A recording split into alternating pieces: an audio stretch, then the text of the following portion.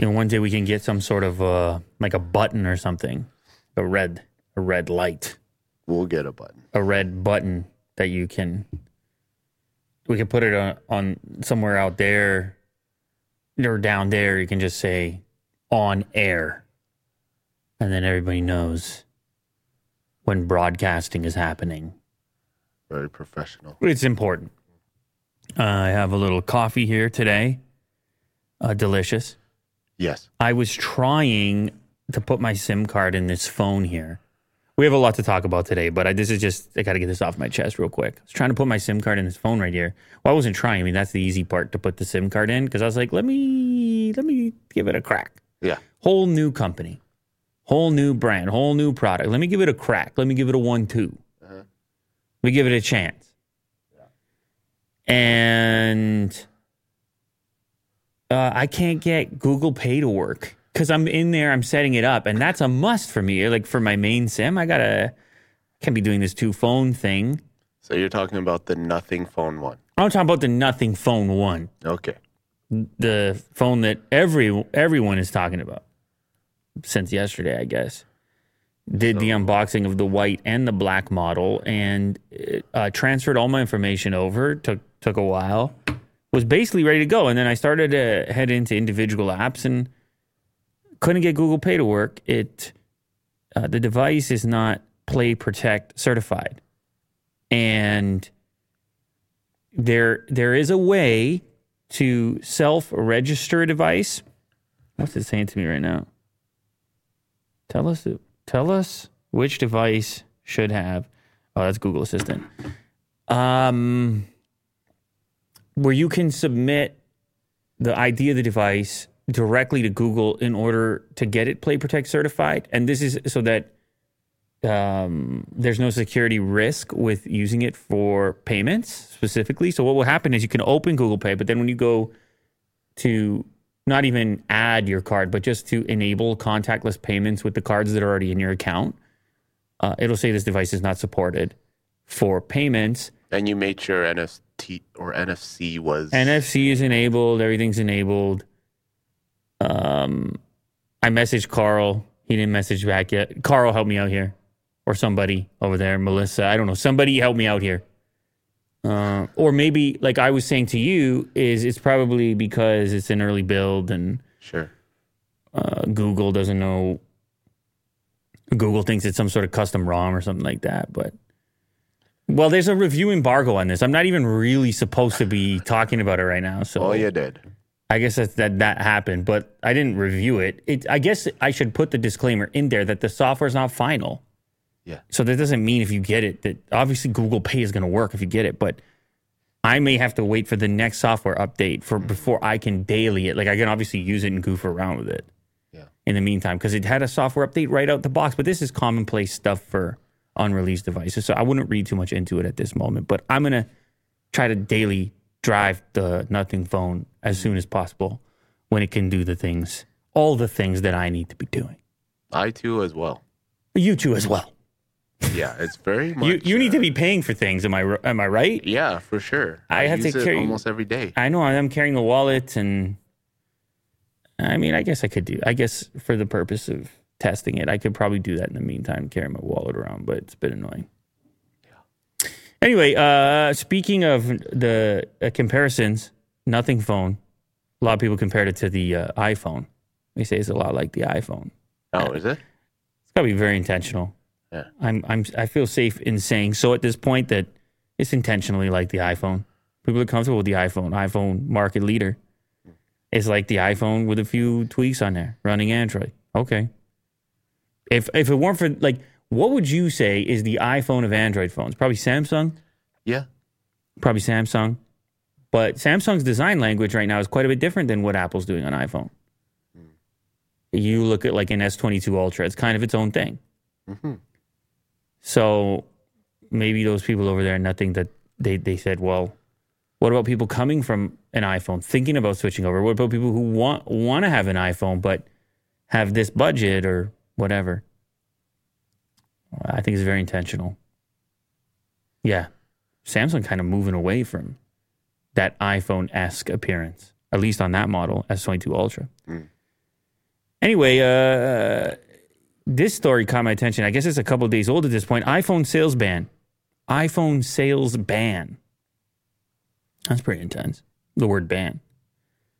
In Colombia, more countries likely to follow. Get the hell out of here. What are you talking about? It has to do with Ericsson. Remember the company Ericsson? Uh-huh. Well, they got a lot of these patents on the 5G stuff. And ever since the iPhone went 5G, Ericsson's been doing some policing because Apple didn't want to pay the astronomical fees that Ericsson is owed because of these patents. So they would license the ability to use those patents if they get paid. And Apple said, hey, it's too much. Ericsson has been seeking an iPhone sales ban in multiple countries due to 5G patent infringements and has now succeeded in obtaining the first of these in Colombia. The ban applies to the iPhone 12, 13, and iPad Pro models with 5G capabilities. Well, 5G capabilities pretty much everything in the future. Ericsson's accusing Apple of infringing its patents in respect of the 5G chips used in the current iPhones because Apple used to pay royalty fees for the use of the patented tech, but then failed to renew the licenses when they expired.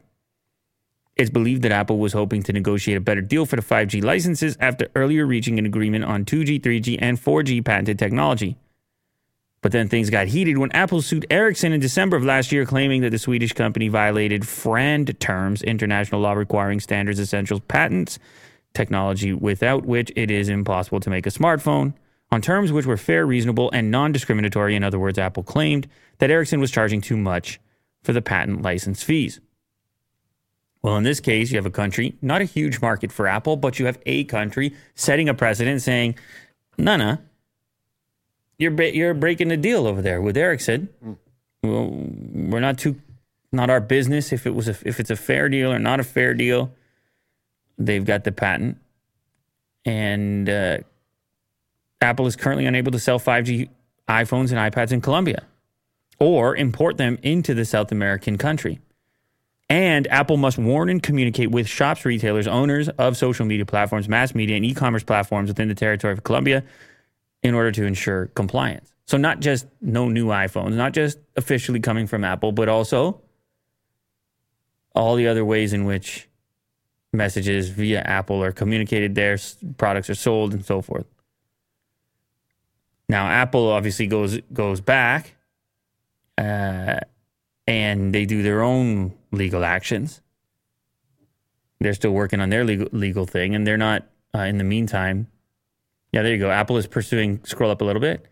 Apple is pursuing a different legal tactic applying in the U.S. for damages against Ericsson for its loss of revenue in Colombia. So then they go back and say, hey, we would have sold this many units in Colombia, and we believe we're right and you're wrong. You're going to pay us for that difference. Legal proceedings. It's all roundabout. It's all crazy. But even though those devices weren't sold anyhow.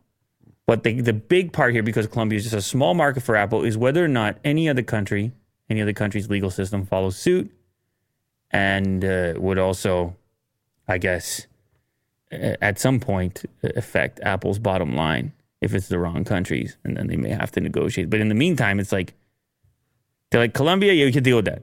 Mm-hmm. But you start getting, I don't know, maybe get Brazil in there. Oh. I don't know what you do. That's get it big time. I don't know. You just pile a few of them up, and then maybe Apple's like, or we'll pay. I don't know. Maybe we'll pay. Let's negotiate. Okay. Let's negotiate. As they do. How about this? An Apple Watch Pro, which could cost as much as an iPhone 13 Pro. There is no Pro in Watchland for Apple. I haven't been a huge fan of the Apple Watch, not because it does anything wrong, not because it's not nice. It is nice, but because of battery life. I just can't get in the habit, man. I don't know what it is. I just can't. I've tried. I got them lying around. I can't get in the habit with the Apple Watch. It's no criticism. I wish I could. Can you turn off some features? I turn them all off. I got notifications. I got it off. But when I heard the word Pro, I was like, well, maybe you got a bigger watch, which I like already, and that lets you put a bigger battery, and maybe you can solve this big issue I have, which is the way my watch habit currently works, which is sometimes I wear them, sometimes I don't, and I love it when I reach for one and it has a little battery life left. That's my watch habit. That's the way I interface with it. I'm not saying that it's the right way. I'm not saying that it's anybody's fault but mine, but that's just the way that I reach for them. Well, if they do a Pro model, there's a couple of things you can do. You can probably make a design that I'm more interested in. It could be an extreme sports model with a larger display, a 2-inch screen, which is a little bit bigger than the current 1.9-inch. It will have a higher price, obviously. They're saying the price here, rumors via Mark Gurman, the price could be as much as an iPhone 13 Pro, so $1,000, which is a bit much. Some potential names for a device like this: Apple Watch Extreme, Apple Watch Max, and Apple Watch Explorer Edition. Which of those do you like? Which name? Give me the Explorer. What about Pro? I didn't put Pro. I skipped Pro. I don't want that. You're done with Pro. Yeah. Let's try something new. But you have the MacBook Pro. You have the 13 Pro. Don't you need the Watch Pro? Yeah, for consistency's sake. I get it. It's clean. I like Explorer. Give me that one. Yeah. So it'll have a 46 millimeter or 47 millimeter screen. That's the metric conversion. It'll be more shatter resistant than the Series 8, and the case will be made from premium non-aluminum metal. Titanium, the likely choice. A little added durability. Titanium is cool. I got no problems with that. So we may be seeing a new, even more premium tier of the watch. Of course, you'll have a number of models to choose from, starting at like $279 for the SE version of the Apple Watch next generation. So you're not going to have to get this $1,000 one, but it exists. It may exist. It will exist. The rumor is it will exist. Mm-hmm. We have some new emoji that came out for both iOS and Android. You're going to have to tell me what your favorite one is here. I was surprised to find out that there was no Wi-Fi emoji prior. Huh. And if you scroll down here, you see the Wi-Fi one, but you got to go to the big picture there at the bottom. Yeah, there you go. That wasn't in there before. Just the Wi-Fi bars. Really? Yeah, I don't know how you would use it exactly. There's Ginger? That's Ginger. Oh. You got peas in a pod. A number of, what are those, high fives, I guess? Sideways high fives? Yeah. They don't translate well. No, they got a moose. The moose is looking good. Yeah. But probably the most interesting is the shaky head up there in the top left. Uh-huh. Rattled. You use that when you're rattled? Or what do you do?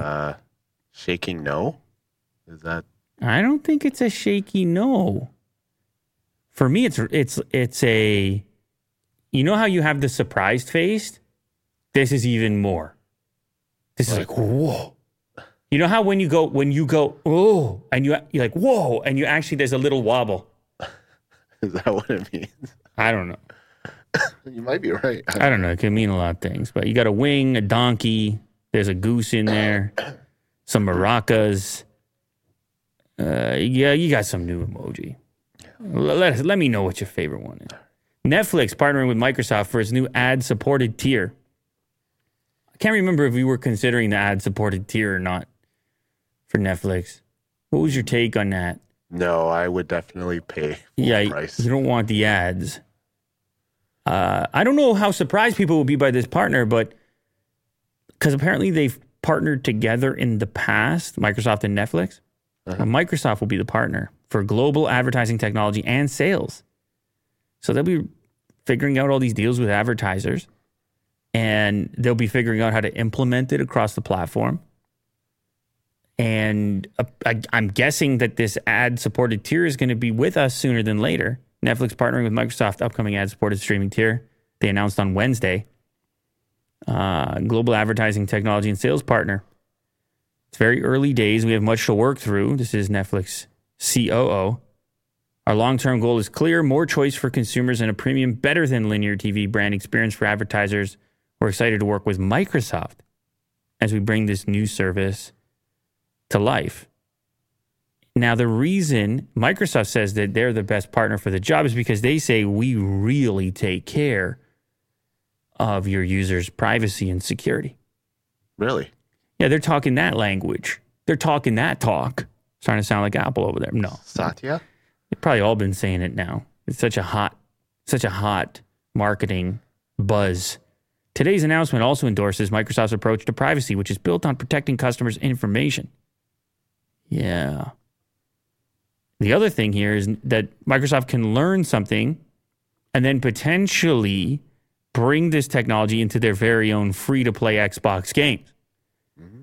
Now, what if you save the $80, CAD, and you got to watch a couple ads when you boot up the game? What do you say about that? Because that's a big ticket. Go ahead, Will. Not for me. Spoils the experience. Yeah. Yeah. I don't want to watch any ads. I don't want to deal with any ads. I'll just pay the full price. Easy there, Will. You know? You're getting carried away over there. You know. Talking about paying for all these things. Full ticket. Well, I still think they do need a cheaper subscription because that stuff's getting out of hand. I don't mind the options. If a guy like Will and you're balling out of control, you pay for it, so be it. If you want to watch Stranger Things and you don't want to pay $20 a month, well, you could watch a couple ads. Mm-hmm. So yeah, there's options. I like the options personally, and it looks maybe like it's a bit closer to being implemented than we may have originally imagined. Netflix and Microsoft teamed up in the past using Silverlight technology for streaming until they figured out HTML5. And actually, the Xbox 360 was the first console with an HD Netflix streaming app. Oh. So they've been together before. Yeah. And here they are together again. Couple favors. I don't know if you heard about the Lo-Fi Girl Chilled Cow situation. I read about it over the weekend. Yeah, because you're big on this. Yeah. You guys are chatting as well, if I recall. We know each other. Yeah, he sent over... Not the girl. No. He the creator. Yeah, the creator. He sent over, trying to remember now. Was it a little figure or was it some headphones? I can't even remember. It was a little doll. Little doll. Thing. Yeah. Had like a diorama set too. In her room. That's pretty desk. cool. Yeah. Yeah, you guys were chatting it up. You guys were like Microsoft and Netflix. Yeah. You guys were working together. That deal. Anyway, the reason that this situation made it to the news here is that the channel went down. Oh no! Everyone knows Joe Cow. Everyone knows Lo-Fi. Lo-Fi Girl channel, famous for the anime-inspired thumbnail, plays relaxing hip-hop music on a loop as a study and sleep aid. On Sunday, its creator announced its radios had been silenced after 2 years of continuous streaming. 2 years, Will. Yeah. I wonder what the reason for the disruption was last time, because I feel like it's been around for more than 2 years. Probably the same, right? Copyright? Must be. Lo-Fi Girl has built up 10 million subscriber count with all those wonderful chilled out mixes. And fans went crazy when it went down. Fans said, how am I going to fall asleep? How am I going to do this studying? How am I going to clean the house? How am I going to, one time I went for a parent-teacher meeting on my kid's class. And the teacher of that class actually had the lo-fi on. Just very low. Oh. Very low. It kind of create a mood in there. And then I talked to the kids and they say, yeah, sometimes if we're doing like the quiet time and if we want it, we put that on. And I said, that's pretty cool as well. Yeah. Probably the creator would like to hear something like that. People are putting it to use. So if it goes down and people use it as a utility like that, they're going to notice. And sure enough, it was abusive copyright. And took YouTube a while to figure it out, get it sorted out, and everything is back now. But it's unfortunate that that tool can be used in that way. So did someone manually flag? Oh, yeah. Yeah? Oh, yeah. It was malicious. And it was unfounded. Who would do such a thing? Come on, man. You've been on the end of some things like this in your day. Yeah, sure. You recall, do you not? Yeah. Stuff goes on, man. Mm-hmm. And thank goodness it's all up and running and it's back and it's time for a brand new streak. And hopefully YouTube keeps a closer eye on this particular channel so it doesn't happen, these type of false claims in the future. Yeah. That's a utility the whole internet uses. Mm-hmm. Trump and Elon are going back and forth a little bit. Sloppy. Call them sloppy. That's pretty rude, isn't it? It's a rude term to use. Former president has spent the past few days bashing the billionaire in public. So they're talking about Trump going after Elon. He's been doing it privately for far longer, sources tell Rolling Stone. The latest one seems to address the backing out of the Twitter deal to a certain extent. So you can see the tweet there. If you click on those images, you can basically figure out all of it. I mean, I'll read it for you. Here's Donald J. Trump via Truth Social. What's funny is whenever the screenshot was taken, the Truth Social message was 22 minutes old. It had 524 retruths and 1.7 thousand likes. I feel like Twitter had a lot more engagement for him than his own social media. Yeah. But that's a story for another day.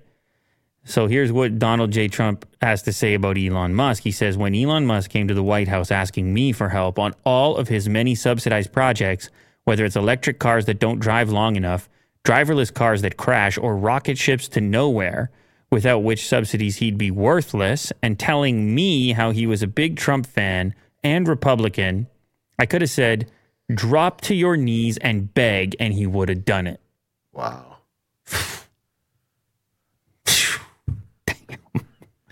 Hey, head over to the next one. He goes, now Elon should focus on getting himself out of this Twitter mess because he could owe $44 billion for something that's perhaps worthless. Also, lots of competition for electric cars, !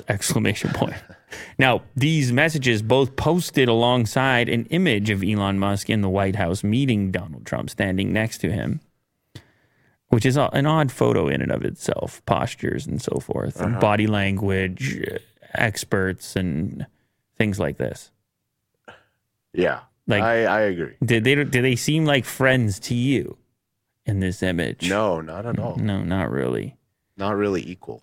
It would be. It's a concerning photo, but I think when in the president's office or whatever, there's probably so many awkward photos that have been created in that scenario. Mm-hmm. So I don't think that this is all that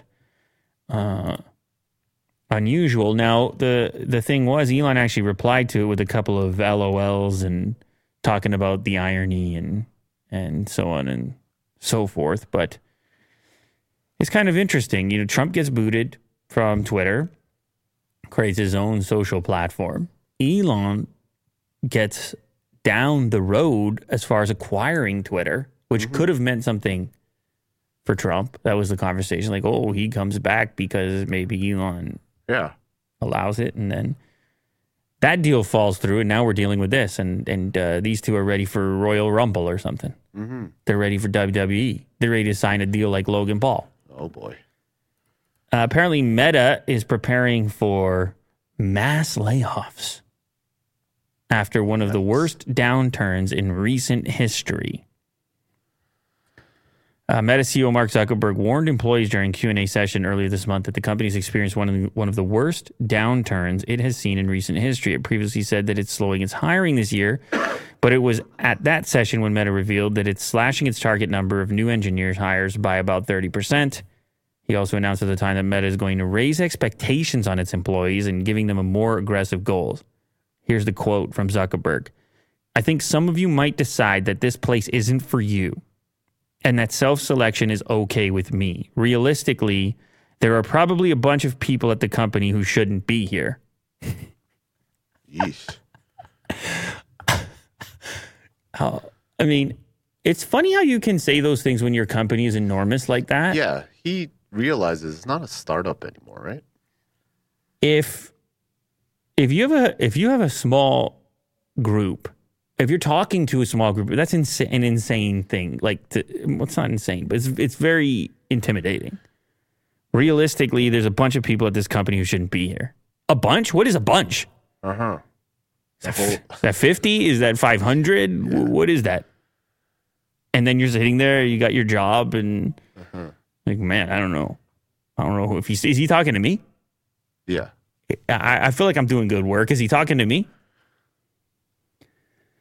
The social network metaverse company started preparing to cut costs due to weak revenue forecasts a few months ago, even going so far as to axe some of its metaverse initiatives. They claim that the Russian invasion of Ukraine has hurt their revenue. Also, that they're expecting to lose $10 billion in revenue because of the change in Apple's privacy policies. $10 billion from one little... Apple just checks a box, $10 billion. Uh-huh. A $10 billion, would you like to see personalized ads anymore? $10 billion. Nope. No, thank you. Although every time I talk to you guys, you and Mo and everyone else, you're like, I love the ads on Instagram. It's the best part. The ads are so good. I love the ads on Instagram. It's really why I'm on there. I'm like, what's going on here? Because you're talking about ads everywhere else. I'm talking about Netflix ads I know. and this and that. You say, absolutely not. They But then actually work. on Instagram, you guys want all the ads. So maybe Zuckerberg's honest time. Maybe he'll recover. Who knows? Hopefully. Google executive has suggested that Instagram and TikTok are eating into Google's core products like search and maps. Apparently, this was some conversation at a conference that was captured. We keep learning over and over again that new internet users don't have the expectations and the mindset that we have become accustomed to. The queries they ask are completely different. They don't tend to type in keywords, but look to discover content in new, more immersive ways. In our studies, something like almost 40% of young people, when they're looking for a place for lunch, they don't go to Google Maps or search. They go to TikTok or Instagram. Where do you even start on TikTok looking for a place for lunch? How would you? There's a search bar. So can I geolocate? Yeah. Oh, okay. Yeah. And then... hashtag food or hashtag restaurant or... restaurants nearby or something. And then I'm guessing they would just recommend TikToks that's reviews of restaurants. Well, the thing about it is I understand the immersive part. Like, if Google could do a job where I'm on Maps or I'm in Google Search and I'm looking for a place to eat, and all of a sudden I'm seeing people who have been there recently, like they were there hours ago and they were having a good time and they enjoyed their dish. I think the difference is that it's the video. Absolutely. And not like reading it, I completely agree. The food and people interact with the food, which is why they keep using the word immersive for sure. It's easier to consume, quicker, and easier to relate to.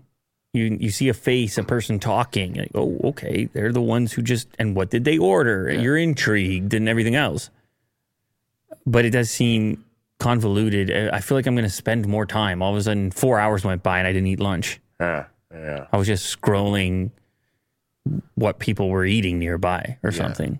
But that's your lunch. But part of it, I think, is also just habit. When you find whatever your optimal content consumption habit is, you just almost automatically click on these apps without even thinking about it. Mm-hmm.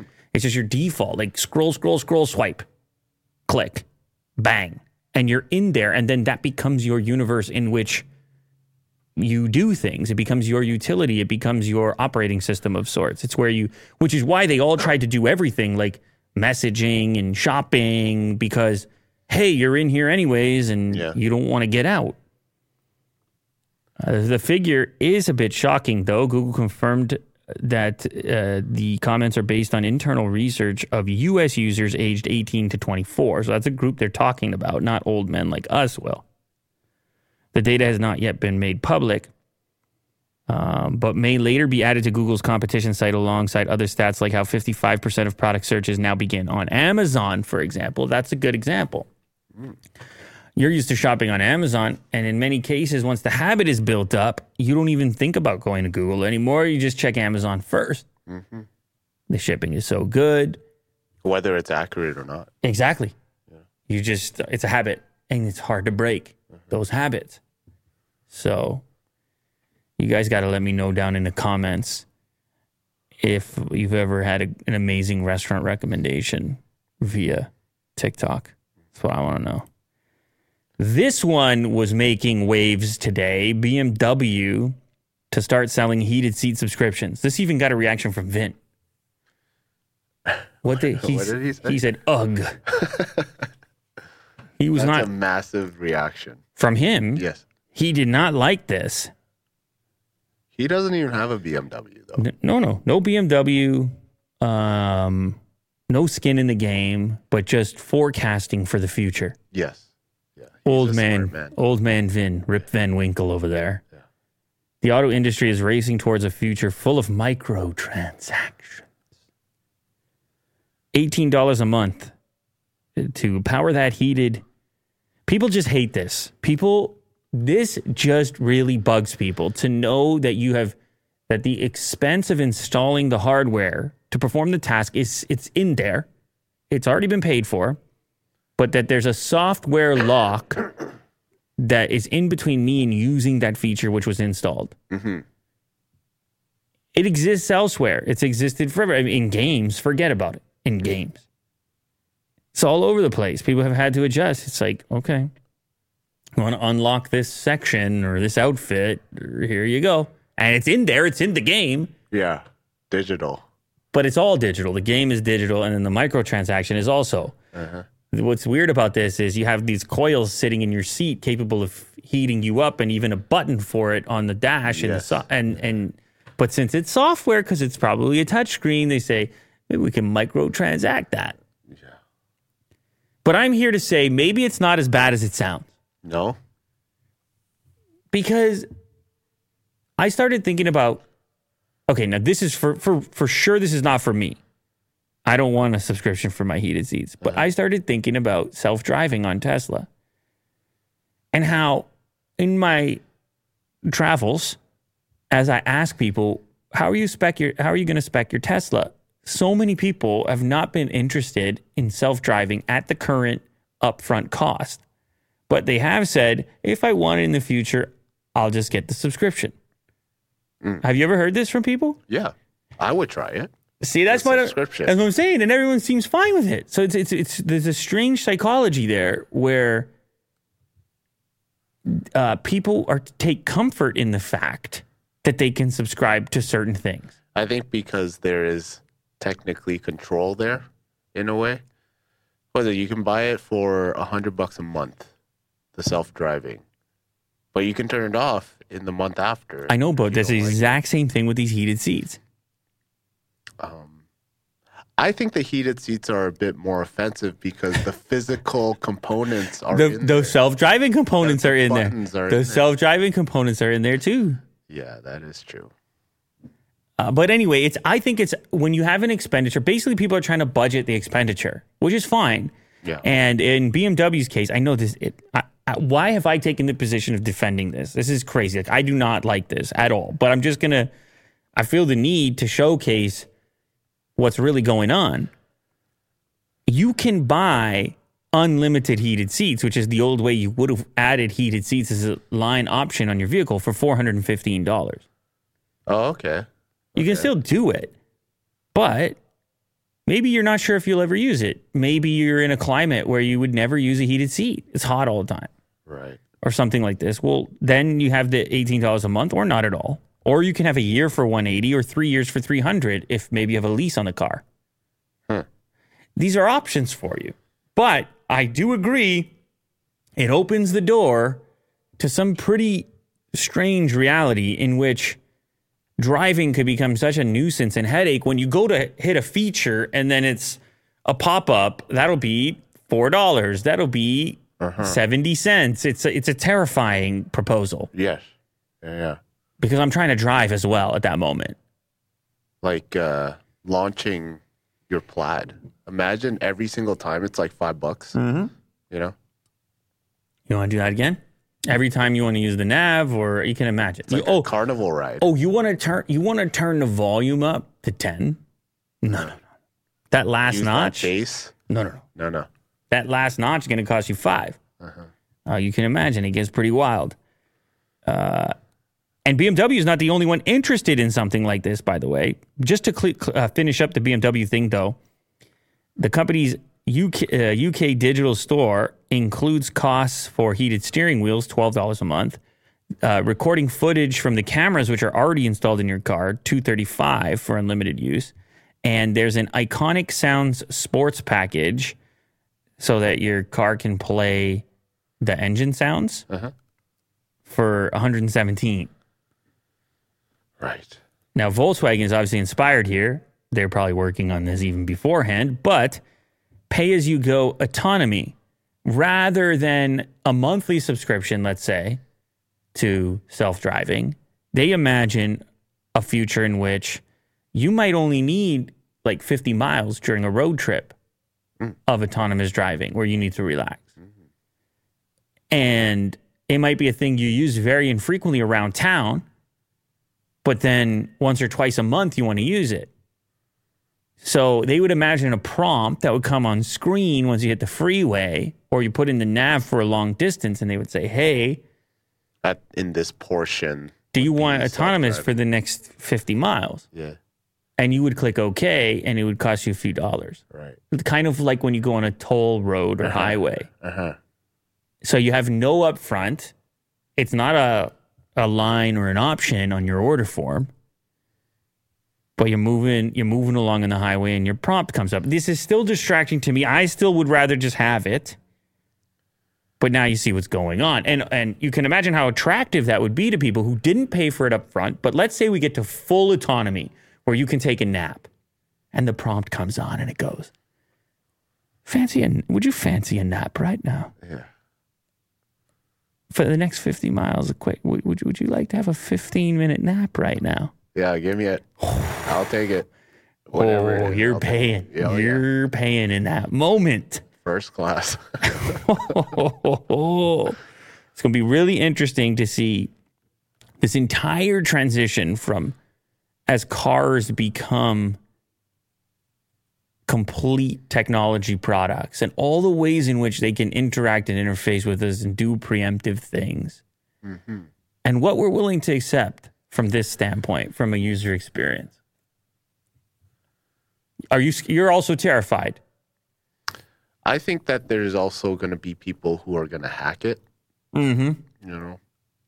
Oh, for sure. You're going to just pull your car into a shop, but then you won't be able to get the next updates, and those companies have incredible programmers as well. And you got people on the street running old Tesla software on purpose, and then cars crash, and then you're held liable. It seems it's not like hacking something that doesn't it's not like rooting your Android. No, this thing rolls around the street and could run into something. Yeah.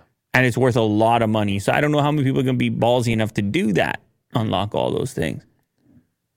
Yeah. But for sure it'll happen, even still. Speaking of cars, one of the things I wish that I could do in the Tesla is run Android Auto or Apple CarPlay, and you can't. It's got its own interface. It's a good interface, but sometimes you just want to have your phone on your screen completely. Well, Lucid, the Lucid Air, apparently is actually going to enable this, even though they have their whole own custom thing, just like Tesla. Apparently, they're going to give you the option. And we have a little demo of what that will look like. It's not really formatted perfectly for the shape of the screen in the Lucid Air. And by the way, this story is on Inside EVs. Apple CarPlay seen running on Lucid Air screen at test drive event. So it's going to be some kind of a major update for their interface, which will be another option compared to their proprietary infotainment system. It'll be capable of Android Auto, I believe, as well, but it's being shown off right now with Apple CarPlay. And this was posted on Reddit. It's just an image at the moment. My delivery person at the service center said that CarPlay should be in the next major update.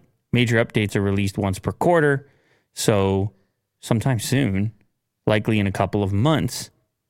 And so unlike Tesla, they're not taking a hard stance on your ability to run software from your major smartphone provider. But as you can tell, it's a little ugly looking because it just isn't formatted correctly. Yeah. Because the display in the Air, it's a sort of custom shape. Go ahead, Will. Would you be okay with this? Well, the thing is that there are advantages to running Android Auto or CarPlay, like little nuances, things that I notice. That some apps, for example, that I think are better, sound better, as opposed to strictly over Bluetooth or something. Now, there's obviously wireless. Mm-hmm. There's a comparison there between wireless Android Auto and Android Auto with a cable. Phone calls seem to function better than just strictly over Bluetooth. And if you're used to Android Auto, then, it's much easier for you to navigate, I guess.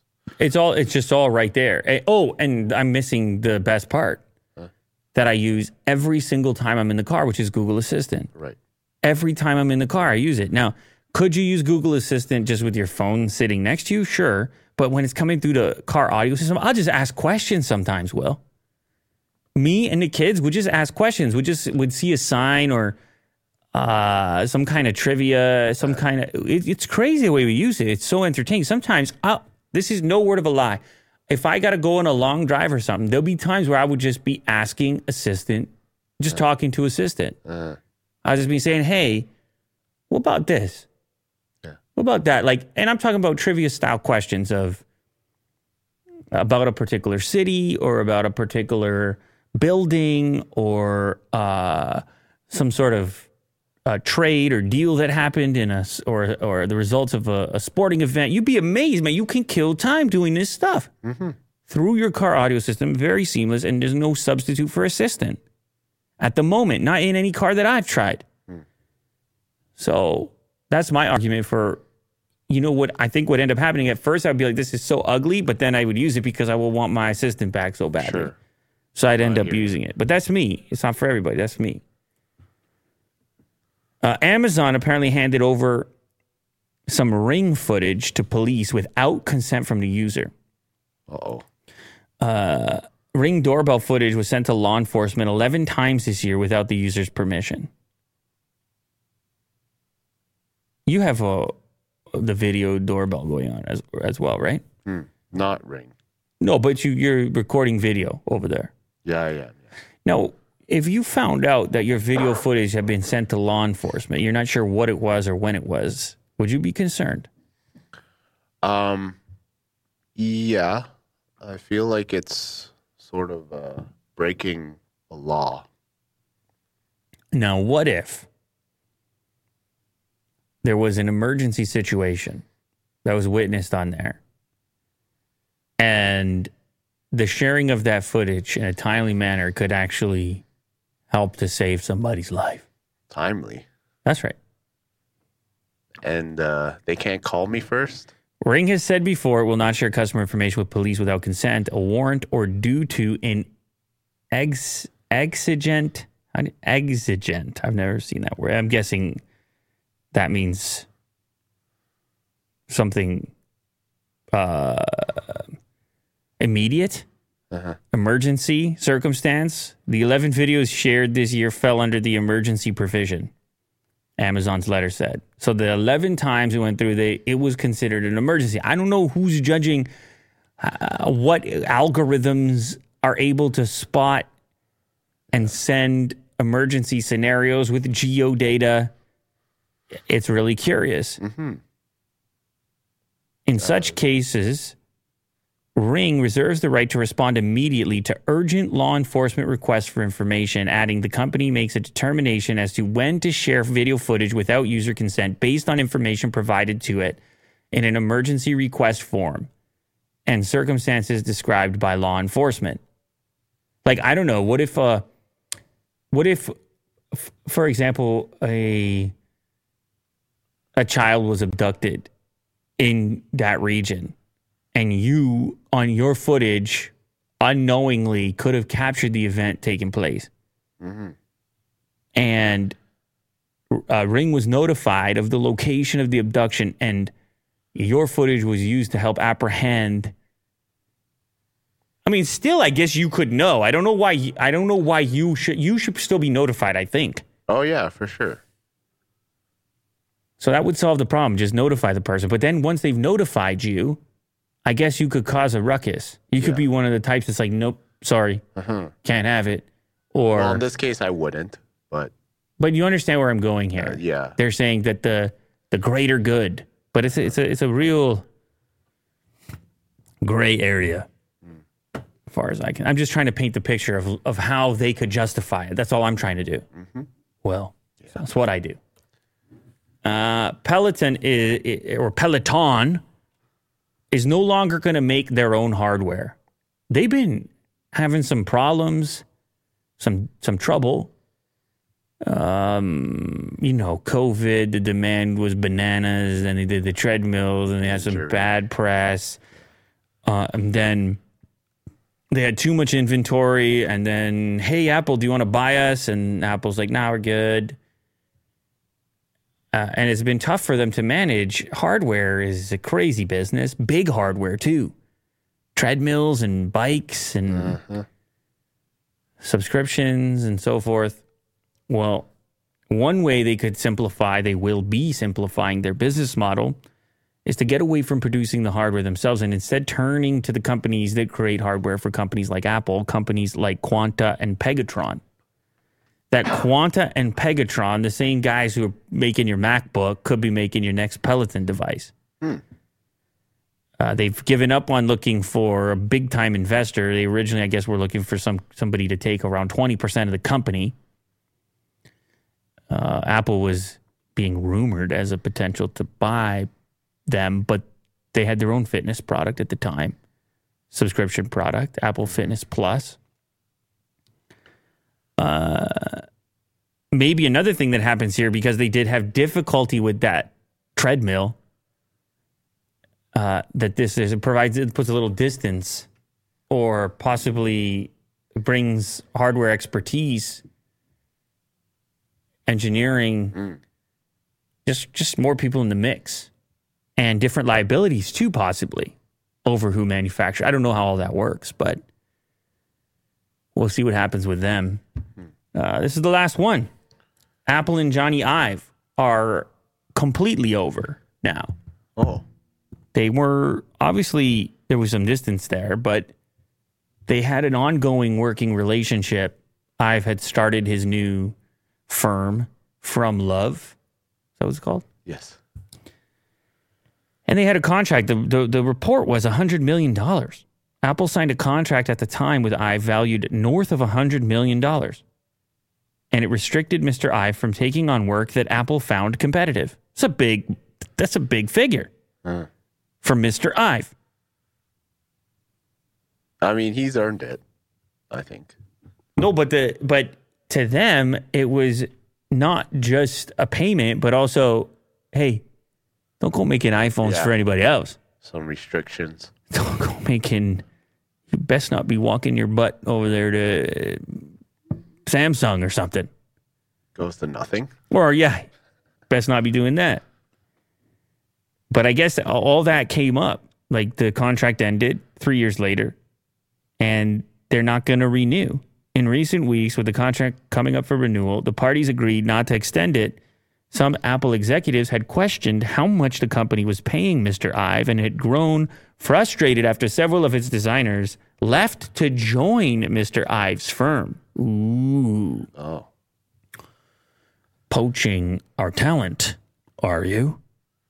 And Mr. Ive wanted the freedom to take on clients without needing Apple's clearance. He said, why shouldn't I be able to go design some phone over here? Why shouldn't I?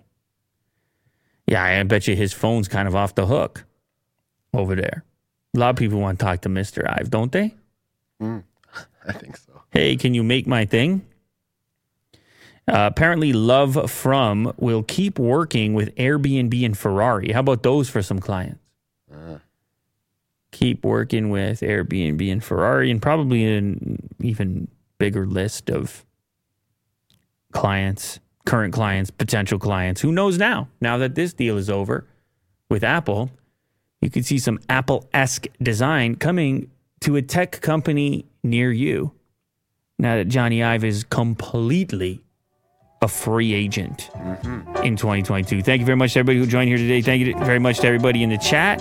Thank you very much to everybody that gave a super chat. Thank you to everybody who left a comment or watched this after the fact. Yes, this broadcast was live for those of you that have questioned such things in the past. It is 5:37 p.m. Wednesday, July 13th in the Eastern Standard Time. How about that for proof? I'm going to continue sipping this coffee, and we're getting back in the habit. Thanks.